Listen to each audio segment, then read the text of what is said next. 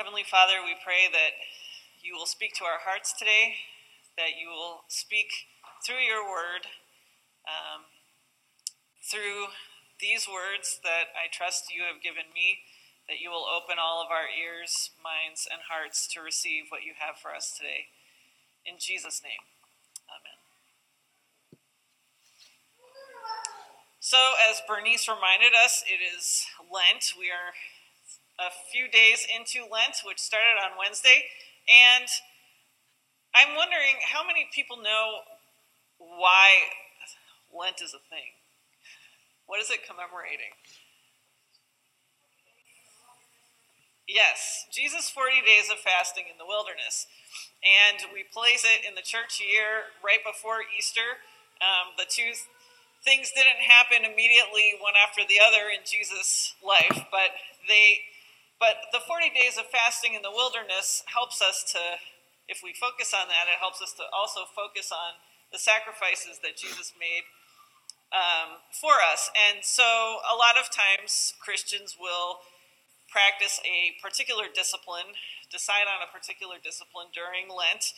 Bernice told us about hers, which is really appropriate thinking about Jesus' 40 days in the wilderness when he said he gave up food for 40 days and he said to the devil who tempted him there, people can't live on bread alone, but by every word that comes from the mouth of God. So increasing your Bible reading during Lent is a really great discipline. A lot of times people give up things for Lent, and that is actually also a good way to practice this because it is an exercise. When we give up things for Lent, we're not saying, this thing is bad, and I'm punishing myself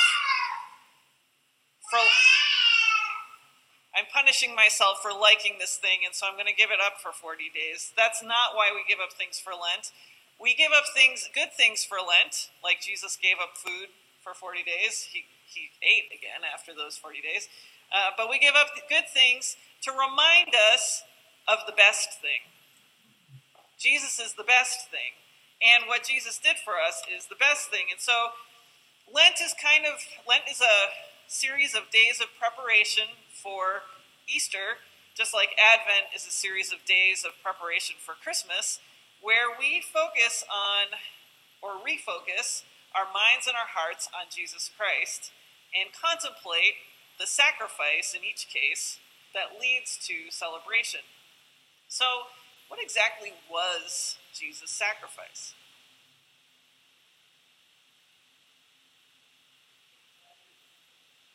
Taking on everyone's sins. Okay, so, right, at the incarnation, at Christmas time, Jesus sacrificed his right to his divinity. He was still God, but in Philippians 2, it says that he sacrificed his right to equality with God and made himself nothing, taking the very nature of a servant. And then that same chapter goes on and says, and became obedient to death, even death on a cross. And somehow, as Barbara said, that has something to do with our sins. But what? How does this help us? How does the fact that Jesus became obedient to death on a cross actually do anything?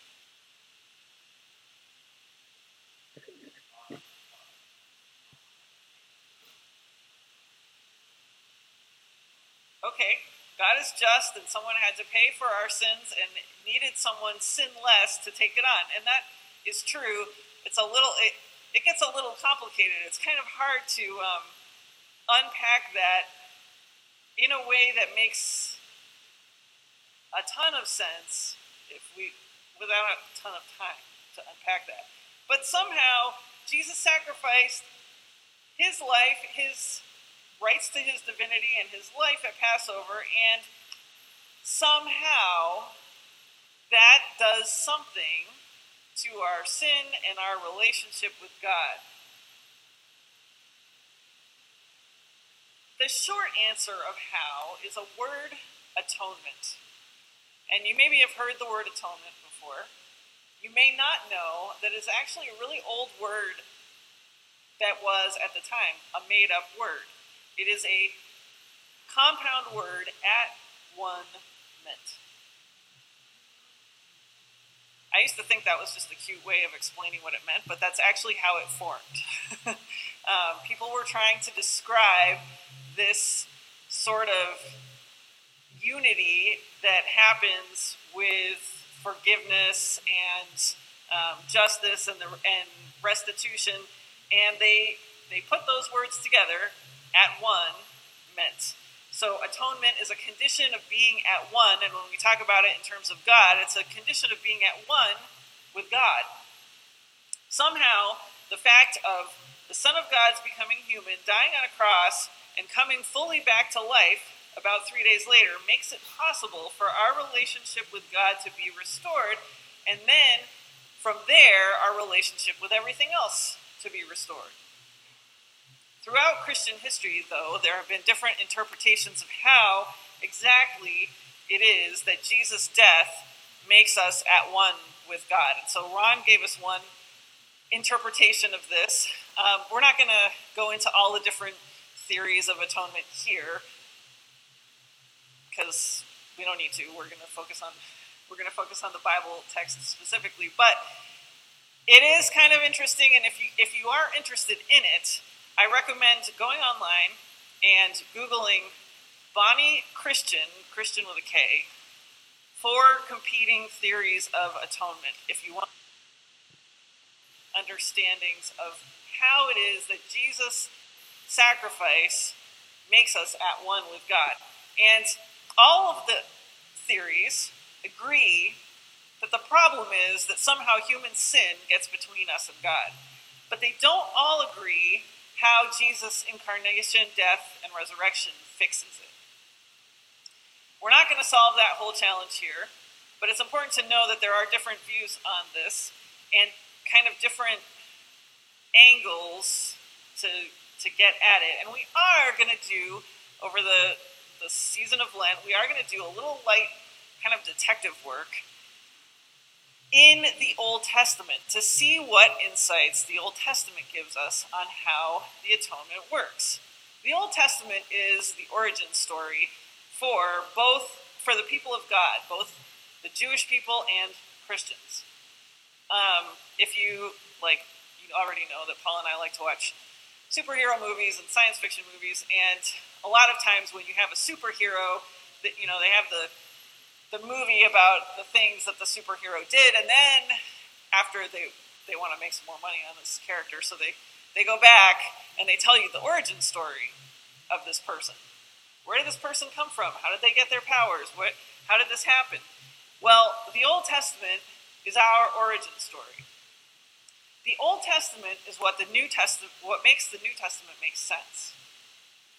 But for a couple of different reasons we won't go into right now, Christians often start with the New Testament, and without the background of the Old Testament, we interpret it through our westernized, actually Greek influence from the first century, Greek influenced worldview, this lens. We look at the New Testament through this Greek worldview, and we let that interpretation influence how we read the Old Testament, if we read the Old Testament.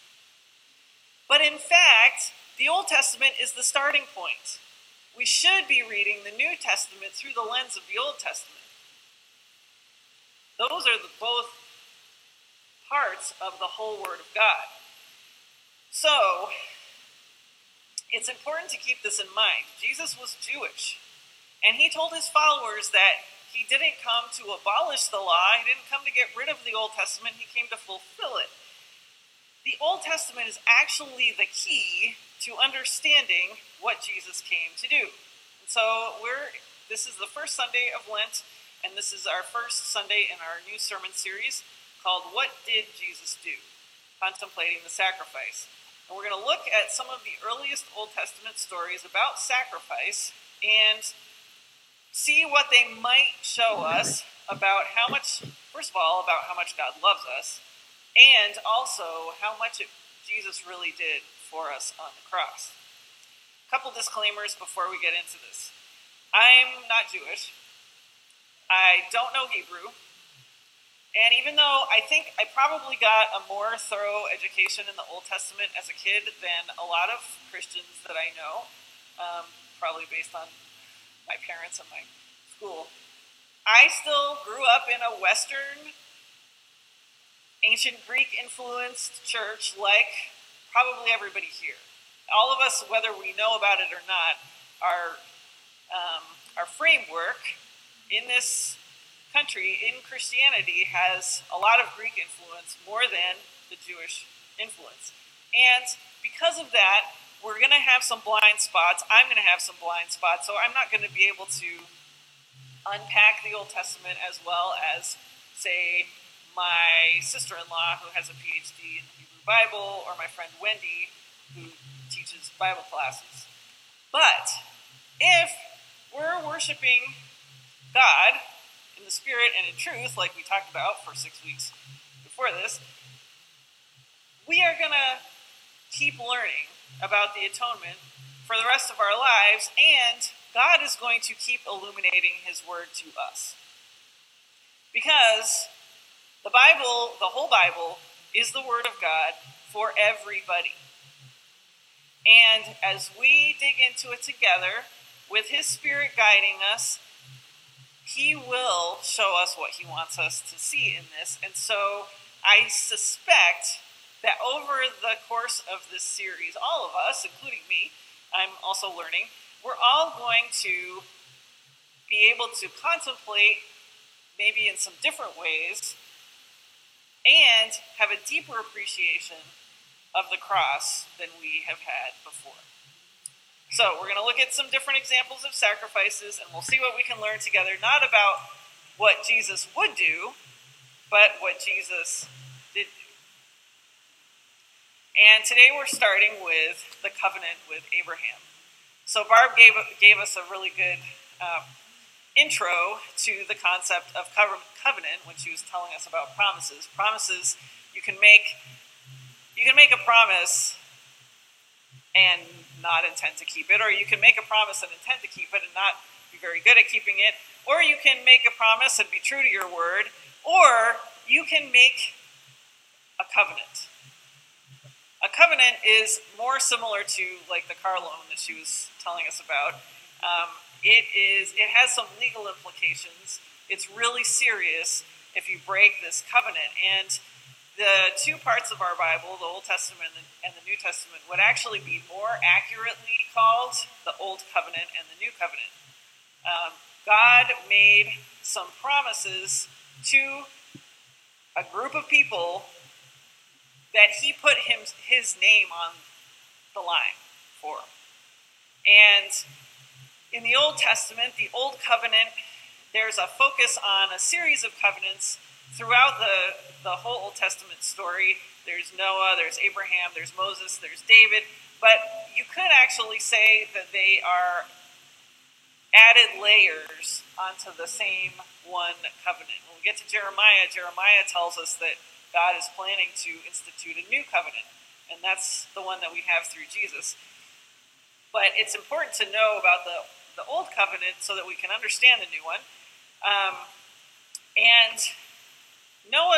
the covenant with Noah was for all humanity. And then with Abraham, God narrows it down to one family, which he's going to make into a people, which is then going to bless all humanity again.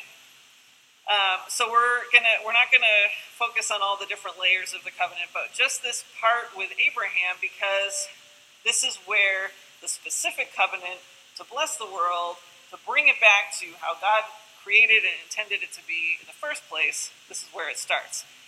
In Genesis 12, which we didn't read today, God first calls Abraham and makes this promise. He says, I will make you into a great nation, and I will bless you. I will make your name great, and you will be a blessing. I will bless those who bless you, and whoever curses you, I will curse, and all peoples on earth will be blessed through you.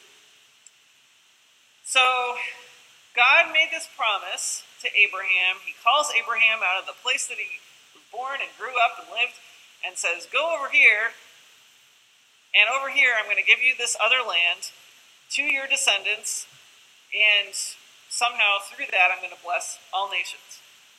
He makes the promise before Abraham goes to Canaan, and Abraham goes there. But by the time we get to chapter 15, which Bernice read for us, there's been a whole bunch of other stuff that happened between that call and what's happening in chapter 15.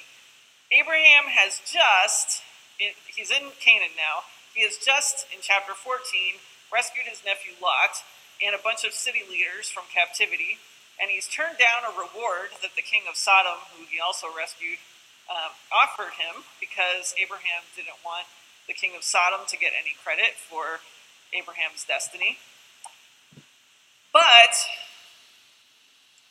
different commentators observe that, as often happens after a victory, even in the Bible, maybe especially in the Bible, Abraham is maybe a little bit discouraged. And there might be some reasons for this. Abraham followed God's call, he went to Canaan, and then there was a famine, so he went to Egypt, and some sketchy stuff happened there, and it kind of seems like that's the last time Abraham really hears directly from God. He goes back to, and so it's not a great interaction. He goes back to Canaan. His nephew Lot has too many sheep to be on the same land as Abraham because he's got all these sheep and cattle too. And so they split up, and Abraham's just kind of trying to do things, and he knows that God made this promise to him, but he still doesn't have a son, and he still doesn't own any of this land. And he just was in a fight, and he turned down a decent amount of wealth, and he's probably wondering if that was a good idea, because he hasn't heard from God in a while, as far as we can tell. So this could be kind of discouraging. He's trying to do the right thing, he's trying to follow God, he's trying to be obedient, and where is God in all this, and where is the promise? So, after who knows how long, it's actually very poignant, these first words that God says to him in chapter 15. He says, do not be afraid, Abram. I am your shield, your very great Lord. He may have been afraid. He just defeated some powerful kings, but he's in a land that doesn't actually belong to him yet. And what if these kings come back, or their followers? And where is God? God is reminding him that God is Abraham's protection. God is his shield. God's got him. And even though Abraham still doesn't own any of this land and turned down the bounty that was offered him by the king of Sodom, God is not only the shield, but he's also the reward. In this reopening of this relationship, God is giving Abraham himself.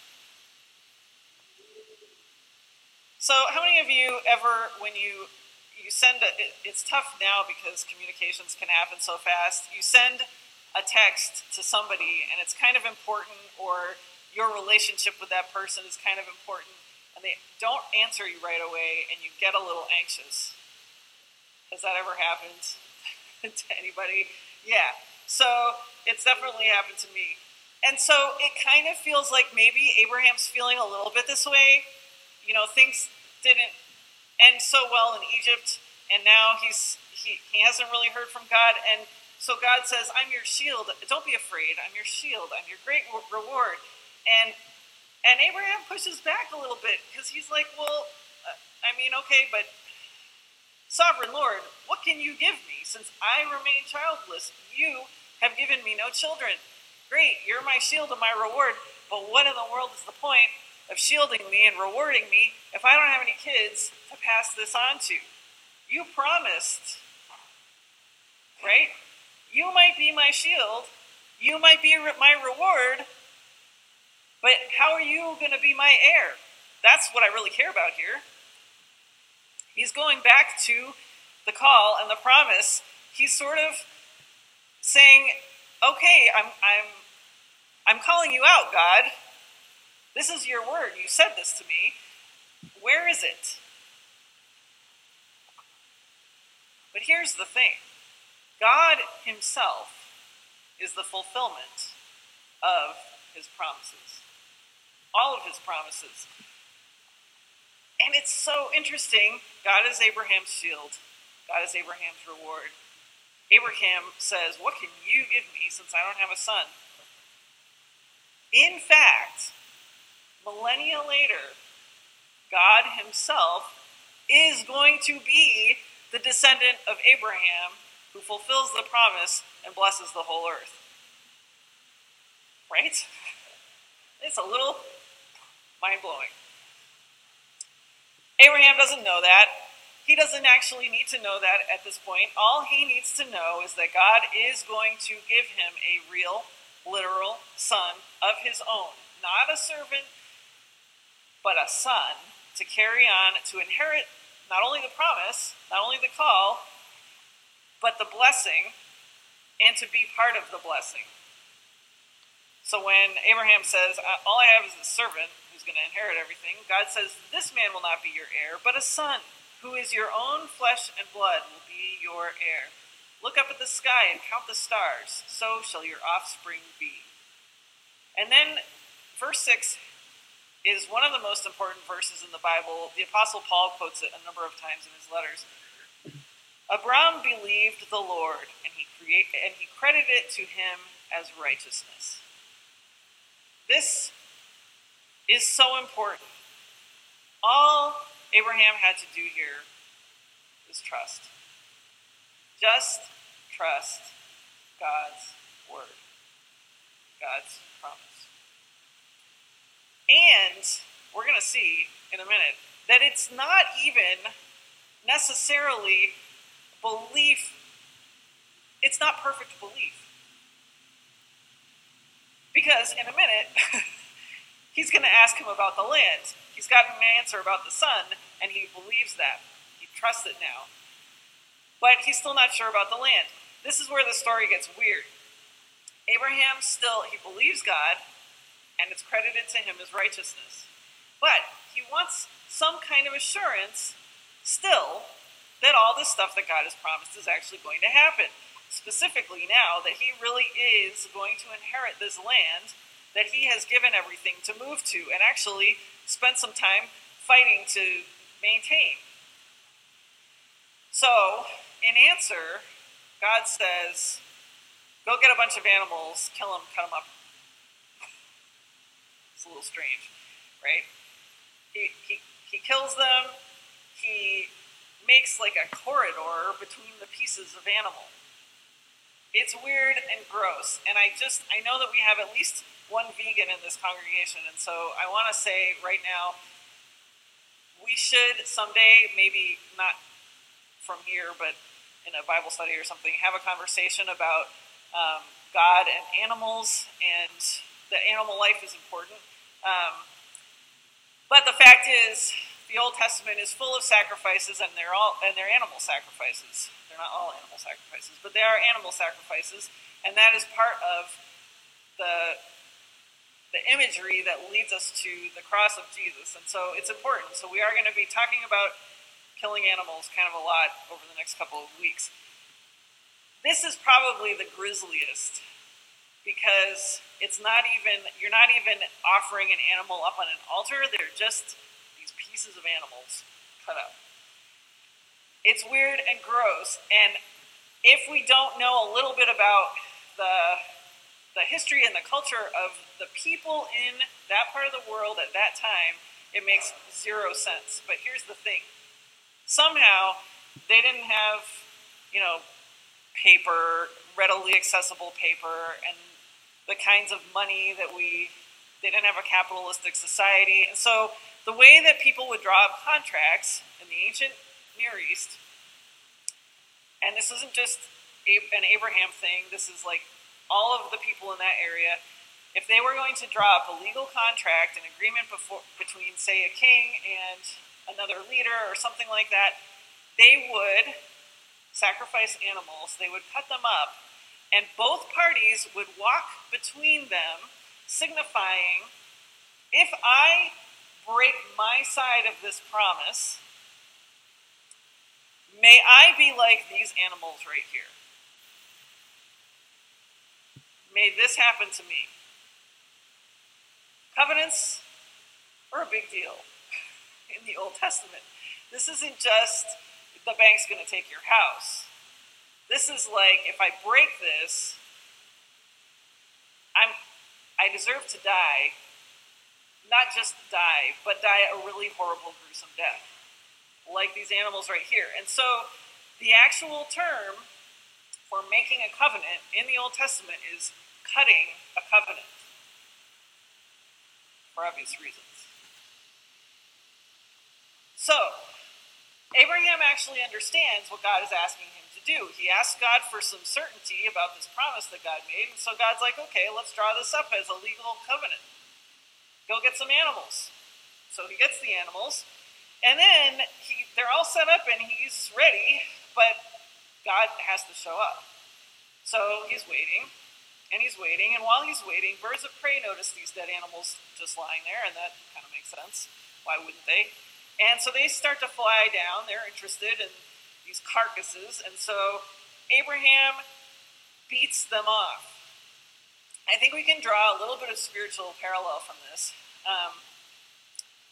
The enemy does not want God's word to stand. The enemy does not want God's kingdom to come and God's will to be done. The enemy does not want Abraham's faith to grow, doesn't want the covenant to be cut, doesn't want the world to be blessed, doesn't want us to live in the reality that God destined us for. And so these birds kind of symbolize the enemy coming in and trying to mess it all up. There are different ways that we can respond to spiritual warfare like this. We can say, well, I guess I must have heard God wrong. I guess this isn't really what I was supposed to be doing. Why am I sitting here with these dead animals? This is weird. Let the birds have them. Or we can say, God made a promise. God is true to his promise. I am going to do what I can do here until God shows up. And that's what Abraham does. He doesn't sit idly by, even though he's not fully certain about everything. He doesn't sit idly by. He beats off the opposition while waiting for God to show up. And while he's waiting, after that, he goes into some kind of trance. It's weird, it's dark, and one of the translations says, darkness and a horror descended on him. And I think these two things go along with, God gives him some kind of bad news. He says, you're going to have some descendants, and they're going to be strangers in a strange land, and they're going to be persecuted for 400 years. But then, I'm going to bring them out, and they're going to inherit this land. But here's the thing about the bad news. The bad news also speaks to the good news, because it means that Abraham's descendants will exist. He's actually going to have some. And if they're going to carry on for 400 years in a strange land, Abraham's descendants are going to grow, and they're going to exist for 400 years. And then on the other side of that horrifying darkness of slavery, they will come out with great possessions. In the fourth generation, your descendants will come back here, for the sin of the Amorites has not yet reached its full measure.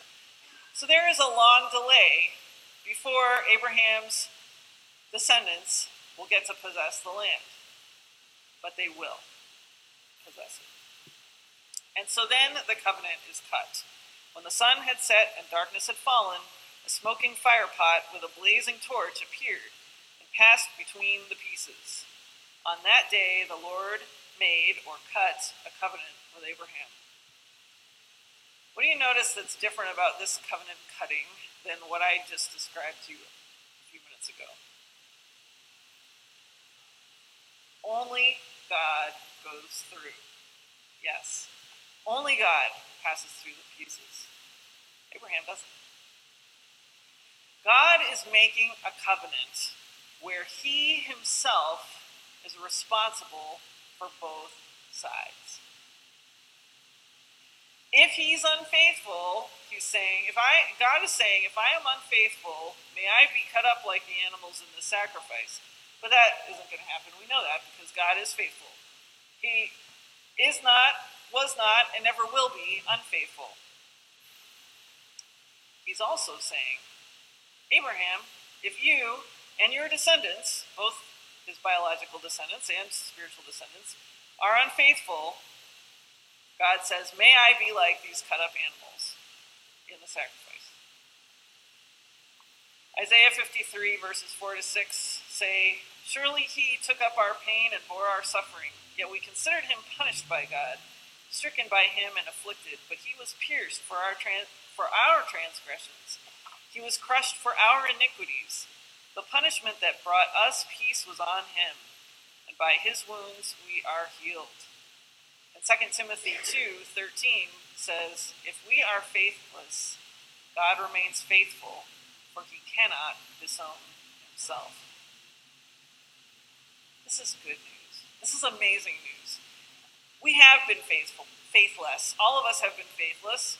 Abraham was faithless. Abraham's descendants were faithless. And Jesus, God with us, God in the flesh, allowed himself to be made like those cut up animals, all the way back in Genesis 15. And yet, by Jesus' grace, by his taking on, fulfilling this promise, this covenant, Abraham believed God and it was credited to him as righteousness. So Jesus' faithfulness was given to Abraham. And Jesus' faithfulness can be given to us. And it's not pretend. It's real. It's real righteousness. It's real faithfulness.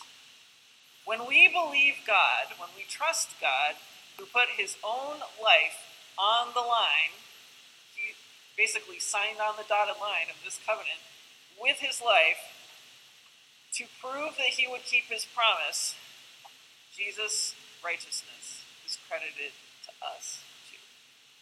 The terms of the covenant have been fulfilled by God in his Son, Jesus Christ. All we have to do is trust him. And that is one way to look at how Jesus' death makes us at one with God.